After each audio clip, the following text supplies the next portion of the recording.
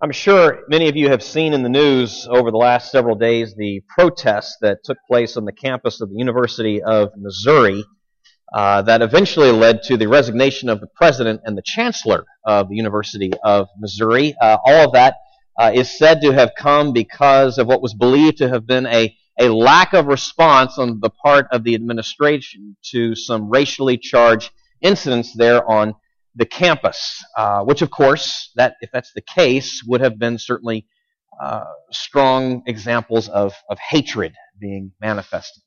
Well, it's interesting that at the same time, and some of you may have seen this in the news as well, that there also on that same campus just in the last several days, there was a communications professor who got into a bit of trouble because she was caught on camera confronting and blocking the ability of a student journalist from filming and taking photos of some of the protesters that then led, of course, to those resignations, as though somehow, and this is the irony, I guess you could say, the irony of that, as though somehow you could take a public demonstration and keep it private.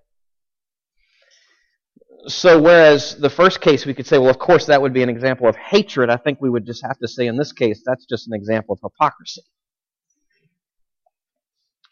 It would seem that when it comes to anger, when it comes to hatred, we rightfully are concerned, but we are also somewhat confused as to what to do with it, what to make of it, how to respond to it.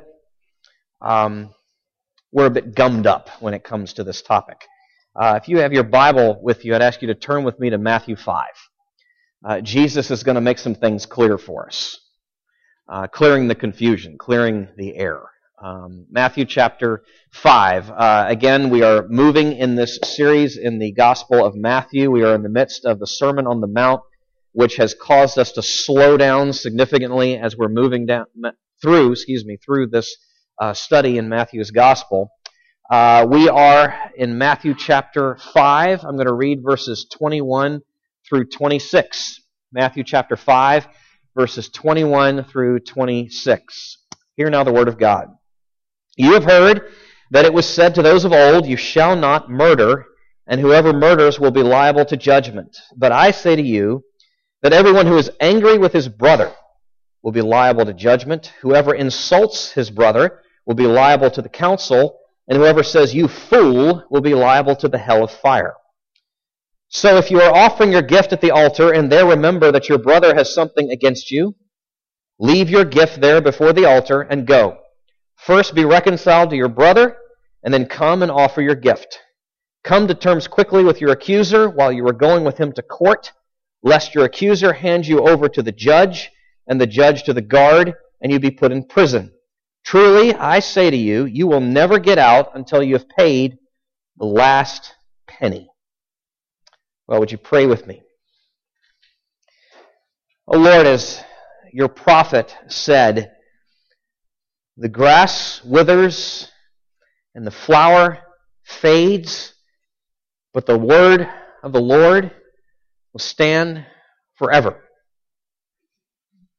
And that is certainly true in this case, and in all cases of your holy word. Here you spoke these words the first time there on a hillside just off the shore of the Sea of Galilee so many years ago, so far away, and yet here we are. Here we are in this little place on Sunday morning in mid-November of 2015, studying these words. Indeed, your words do last and endure.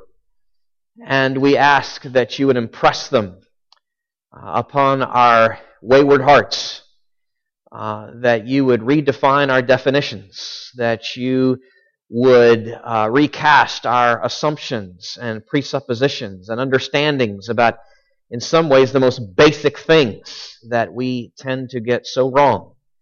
We need your help, and we pray that you would help us now, help us understand at a head and heart level, we pray in Jesus' name. Amen. Well, I don't know what it is about this time of year, fall. It does bring to my memory road trips of years gone by. Maybe it's because of my affection for, my affinity for being out there in the countryside and looking out to the left and the right and just seeing the change of colors there as you're moving on there on the road. Or maybe it's because of just memories of road trips for football games and fond, things, thoughts that come because of all that. Or maybe it's because, just frankly, it's roughly this time of year, heading towards late November and then on into December, that I have many memories of our family getting on the road and going out to see family out east. In any case, whatever it may be, whatever your memory of your road trip may happen to be, whatever the route might be, however stops along the way that you may take on that journey, the point is you're trying to get to a destination, right? I mean, you are, that's the goal. That's why you got in the car. That's the goal. That's the purpose. That was the whole point behind the whole endeavor, was to go there. And whatever else comes along the way is meant to serve that interest, that larger purpose. Jesus says some astonishing words in Matthew 5, verse 17, just a few verses earlier than what we read just a few moments ago. They are striking words. When you really hear what he is saying of himself, and we looked at this last week, Matthew 5, verse 17, it is just the word, this is not even, words don't describe it. I would just say amazing and astonishing that anyone would say this of themselves and mean it and be sane, and it could only be Jesus who could say this. Do not think that I have come to abolish the law or the prophets. I have not come to abolish them, but to fulfill them. Understand what he's saying? He's saying, I am the living embodiment of the fulfillment of everything that has ever happened before. Whoa. I mean, all of the ceremonies, all the sacrifices are about him. All the history, all the major figures, all the major players, even some of the places in the Old Testament are about him. All the prophets, all the poets, all the sages, all that they wrote, all that they did, is all about, it's driving towards, it's pointing towards, it's anticipating, preparing the way for him, his coming. That's what he's saying. And not just that, but in the context of teaching and what's coming in the Sermon on the Mount, he's saying, my teaching is the fulfillment of all of this as well. Yes, the commands, God's commands, the laws, the statutes, the testimonies, the precepts, the rules, all those synonyms that we have for his commands, all of those were and are and forever will be true and right. But Jesus is saying, ultimately, they're anticipating, preparing the way for my coming, my teaching, that will fulfill and clarify what all that was about, what its original intent and meaning was. So, listen up. Again, all the Old Testament is pointing towards him. All the commands, it's all ultimately, while true and right, they are ultimately hinting towards, alluding towards what he's about to say. Do not think that I have come to abolish the law or the prophets. I have not come to abolish them, but to fulfill them. Jesus is saying, I have come to fulfill the law. And then, as the Sermon on the Mount is unfolding, he's going to give us 6 examples. 6 examples, we're going to look at one here this morning, 6 examples of how he has indeed come to, how that plays itself, how that plays out, I should say. And in this case, the command regarding, the prohibition regarding murder. Jesus has come to fulfill the law. We need to hear what he has to say about that, including, in this particular instance, what he's saying about the prohibition of murder. He's come to fulfill it. We need to hear what he has to say about it. Now, in order to do that, I want to delve into 3 different things over the next few minutes. And you've got this in your outline. First, the command itself. He's quoting here from the 6th commandment. We'll get into that in a second. The command itself. Secondly, a correction that he has to give regarding that command. I'll explain that here in just a second. And then thirdly, the cautions that he gives regarding all of that. So first the command itself, secondly a correction that he gives regarding that command, and then as a consequence the cautions that he gives in wake of that. So the command, the sixth commandment, is what he is quoting here, at least initially, verse 21, and you have heard that it was said to those of old, you shall not murder. That's the command itself. And he adds on a little bit here, and whoever murders will be liable to judgment. Here's the idea. After the Exodus, God says to the people of Israel, look, I have saved you. I have redeemed you. You are mine. Here's what it looks like to live in relationship with me. And then he gives these commands. Well, what did the commands say? I want to look at this in two ways. First, what it actually said, and then how by Jesus' time it was read. Understand there's a distinction there. What it actually said in its true meaning, and then how it's come to be read and understood by Jesus' time. So first, what did it say? First off, the command is, you shall not kill. That's not actually the right translation there. And I know some of the older translations did that. There are all kinds of different verbs that could have been used to translate. It's not that. It's, you shall not murder, meaning it's for the prohibition of a premeditated taking of an innocent life. You shall not murder. That's the command, which, by the way, informs a great deal, at least it should, our understanding of such issues as abortion. You shall not murder. Or suicide, assisted suicide, or euthanasia, or stretching out a bit further, just war theory, or self-defense, or capital punishment. All those issues need to be circling around, orbiting around, grounded in this commandment, the sixth command. I don't have time to get into that right now. I just want to say that. The grounds for the command, what is the grounds for this command? You shall not murder. The grounds for the command is simply this.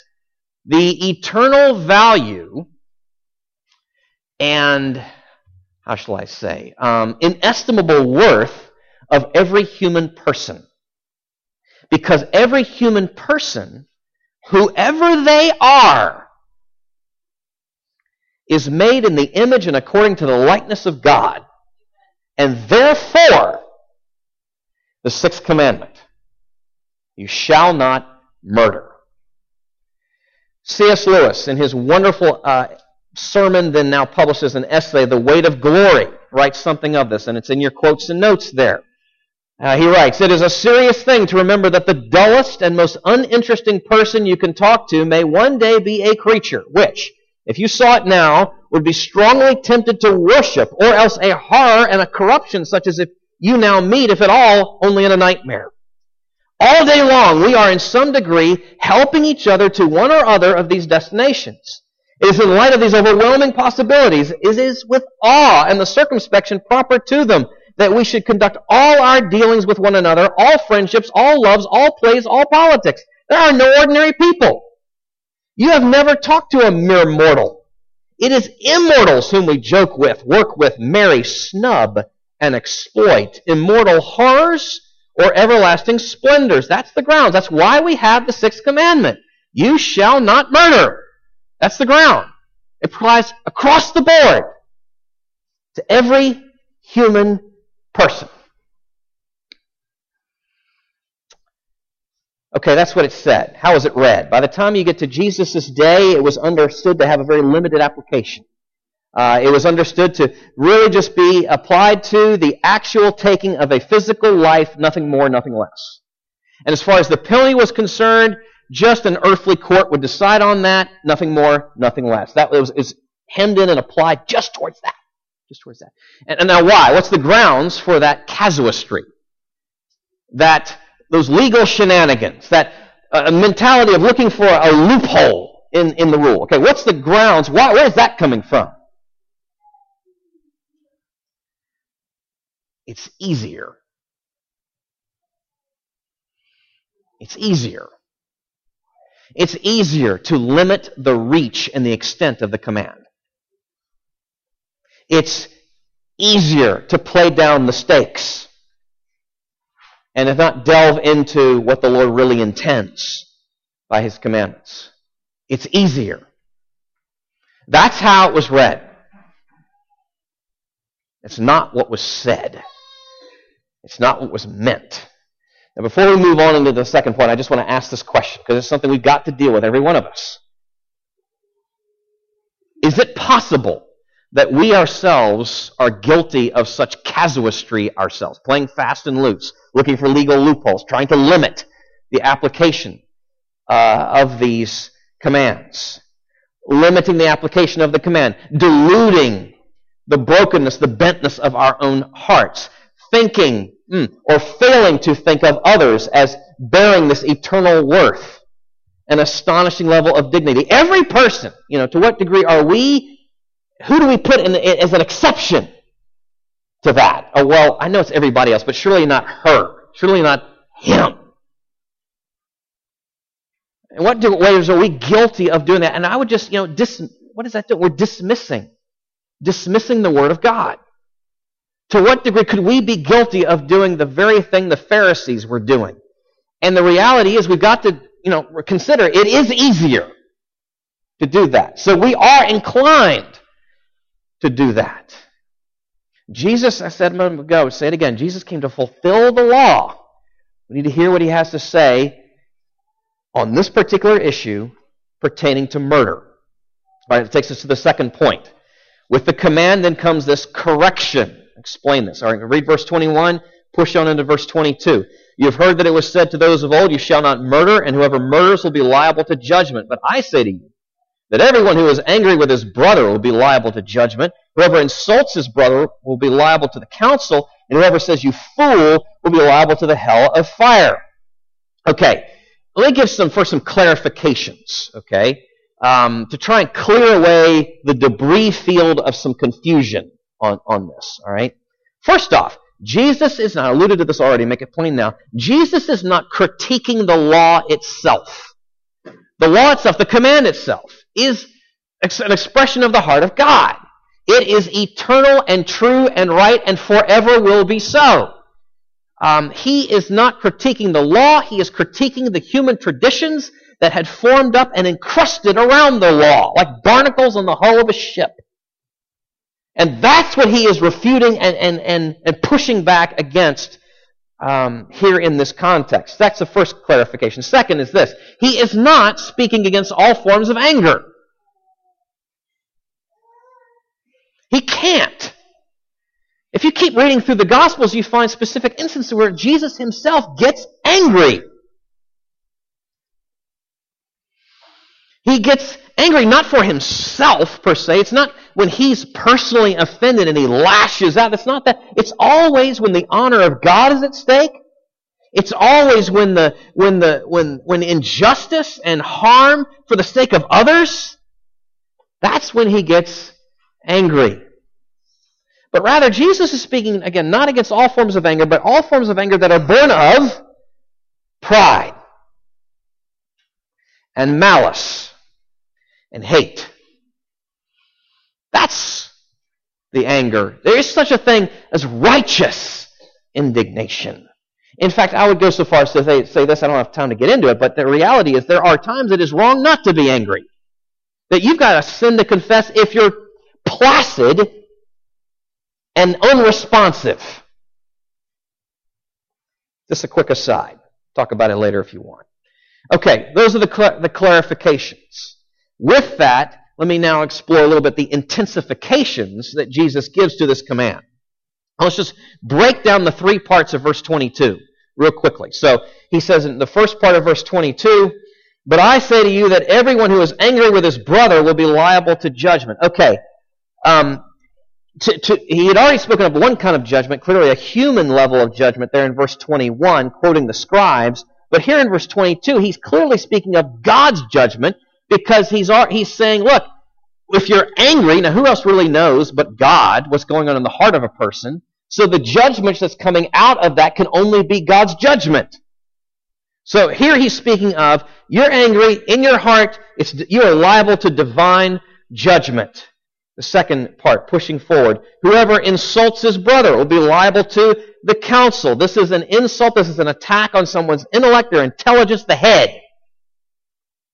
And by mentioning the Sanhedrin, the council, the Jewish council of the day, and what he's already said, it's pretty clear he's speaking now of a still divine judgment for speaking of another person in this way, insulting their intelligence, attacking their head, if you will. Pushing on further in the verse, and whoever says you fool will be liable to the hell of fire. The first was an attack on the head. This is an attack on the heart, not an intellect, but the character. You speak that way, you're guilty of the hell of fire, literally the Gehenna of fire, which was a reference to an area in southwest of the old city of Jerusalem that centuries ago, when the city was occupied by other nations, was used, well, actually, it was when the nation of Israel fell into gross sin, I should say. It was used as a place of child sacrifice. This site is being referred to. And now, by the time you get to Jesus' day, in the early mid-first century, it was known as a fire pit, a smoldering fire pit. And it was a tagline, it was symbolic for, everyone understood it to be a physical, tangible symbol of eternal punishment. The Gehenna of fire. And Jesus says, you speak of a person. You let your heart go in this direction. And that's what you're deserving of. You understand that to sum all this up, what he's saying is the ugly fruit of murder is not really what the sixth commandment is about. It's the root. It's the root of anger, of malice and hate. That ultimately that's what the sixth commandment is about. That's what he's saying. And because of that, he is willing to extend the nature of the crime and the duration of the punishment. It's a heart crime and an eternal punishment because of the stakes. Because after all, what is that anger, that hatred, that malice? What is that a sign of? It's a sign of a low view of someone who bears God's image and is made in His likeness, and a desire to be rid of them.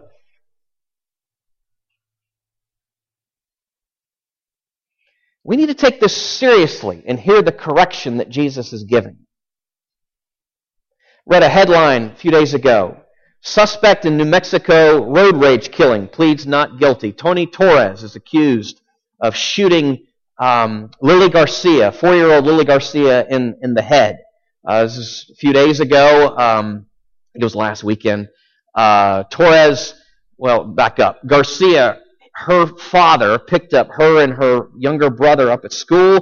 They're making their way down the highway. Something takes place on the road. There's an incident about a lane change. An argument ensues. That escalates.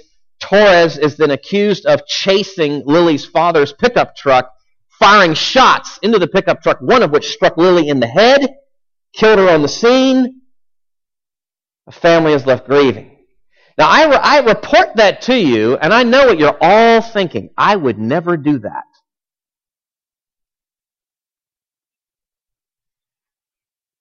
You might not, I might not do exactly that. But the malice, the anger, the dismissiveness. I mean, honestly, how do you respond in a traffic snarl? What are the things that come out of your mouth before your children? What are the things going on, the thoughts you're entertaining? Stupid fill in the blank. Or push it just further, the innocuous settings. A social occasion and you're snubbed. Maybe even this morning already. Probably. It's quite likely. A sporting event. Bad call by the official. Oh my goodness. We go ballistic because of the stupidest things. These things that aren't even about us or certainly not God's honor is hardly at stake. Well, it is now because of our response. We need to consider what our response is and what Jesus is saying here and not minimize it. He is equating our angry, hateful thoughts and words with murder. He's equating the two. We have to understand he gets the right to do that. We don't. He gets the right to make the definitions. We don't. And he is saying to think that way, to feel that way, to speak that way, to act that way is murder. And murder, that is a crime punishable by the sternest of penalties. Are we willing to hear that? I don't think we are. But we need to be. He came to fulfill the law. We need to hear what he's saying. Now, that then takes us to the cautions, because if this deal with anger taking root in our hearts and the malice and the hatred that it comes from and the ugly fruit that it bears, if that's all true, therein is, oh my goodness, strong action needs to be taken, and that's where these two scenarios come into play that he puts before us. First, the need to make peace with a brother, and secondly, the need to make peace with an enemy or an adversary. Verses 23 through 26. So if you're offering your gift at the altar, you see, with all that in mind, so if you're offering your gift at the altar, and then remember that your brother has something against you, leave your gift there before the altar and go.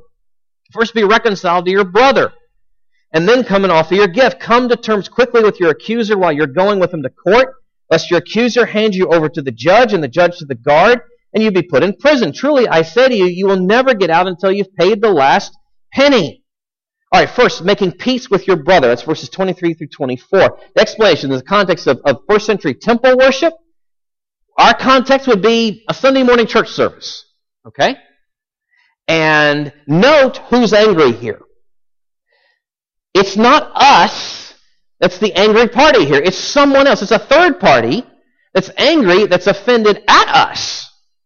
Understand? That's what he's delving into here. And the principle is this. Look, if it's good for us to deal with the anger and the hatred and the malice within our own hearts, then an act of love would be when we know someone is on the precipice or maybe already in the pit of having anger and malice or offense at us, an act of love would be going to them and working to do all we can to free them of that.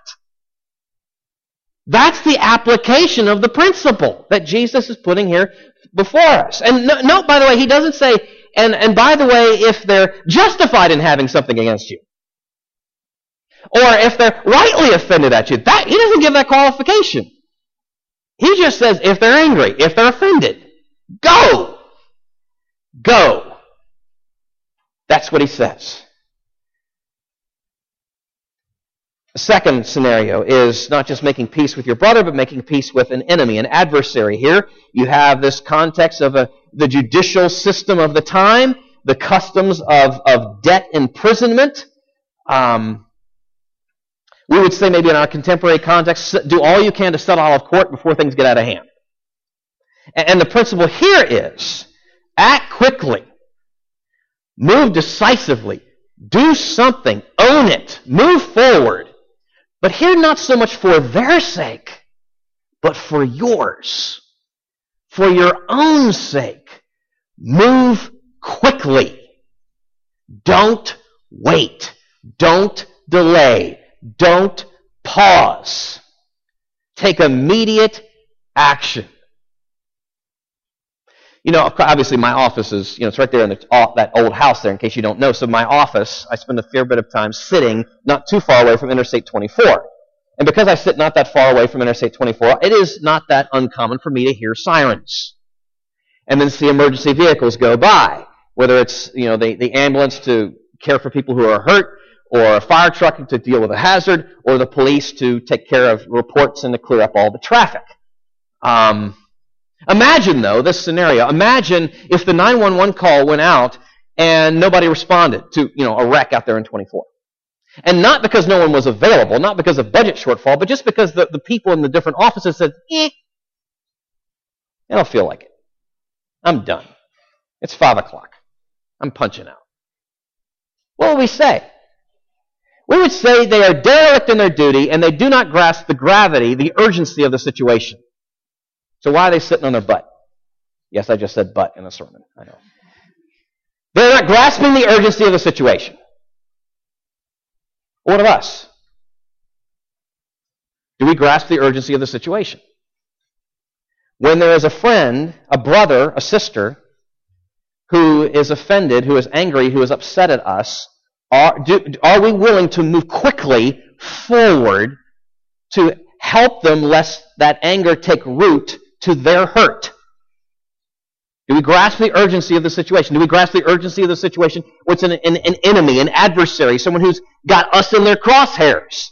And again, do we get it such that we will move quickly, that we will act immediately before that anger, before that malice takes root for our own good? Will we move? Or will we just say, and dismiss it? Now we might, and we might not care, but I'll tell you who does care. Jesus cares. And we need to. We need to as well. So where does this leave us? Jesus came to fulfill the law. That's absolutely clear. There's no question about that, what he's saying and what that means. The problem, folks, is not lack of clarity. The problem is in here. The problem is in here and our unresponsiveness to what he is saying. I'm as a member of the shepherding committee in our presbytery, I'm sadly having to travel a bit here as of late, just because of stuff going on our committee, in our presbytery. And what that means is that I'm on my cell phone a lot, traveling through the countryside, and I'm on calls before meetings and after meetings. And what happens usually, you know what this is like when you're traveling and you're through hilly country, and the signal goes in and out, and you can't really quite hear what the other person is saying, right? It cuts out on you. Lack of clarity. That's not what we have here. It is not a problem of the signal going in and out, and we don't get, Jesus, could you repeat that? I didn't get, what? No. That's not the problem. The problem is here. We get angry for all the wrong reasons. I want what I want when I want it. Get out of my way. If I don't get what I want when I want it, I get angry at the person that's keeping me from getting what I want. Standing in the way of what I want. Or give me what I want. Which then, of course, does what to the relationship? Destroys them. Breaks them apart. And, of course, I'm too slack. I'm too lazy. I don't care enough about what Christ cares about to move in and actually try and do the repair work on the relationship that I blew up in the first place.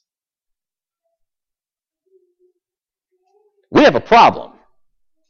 We also have good news. And here's where I want to end. The one who requires this of us redeems.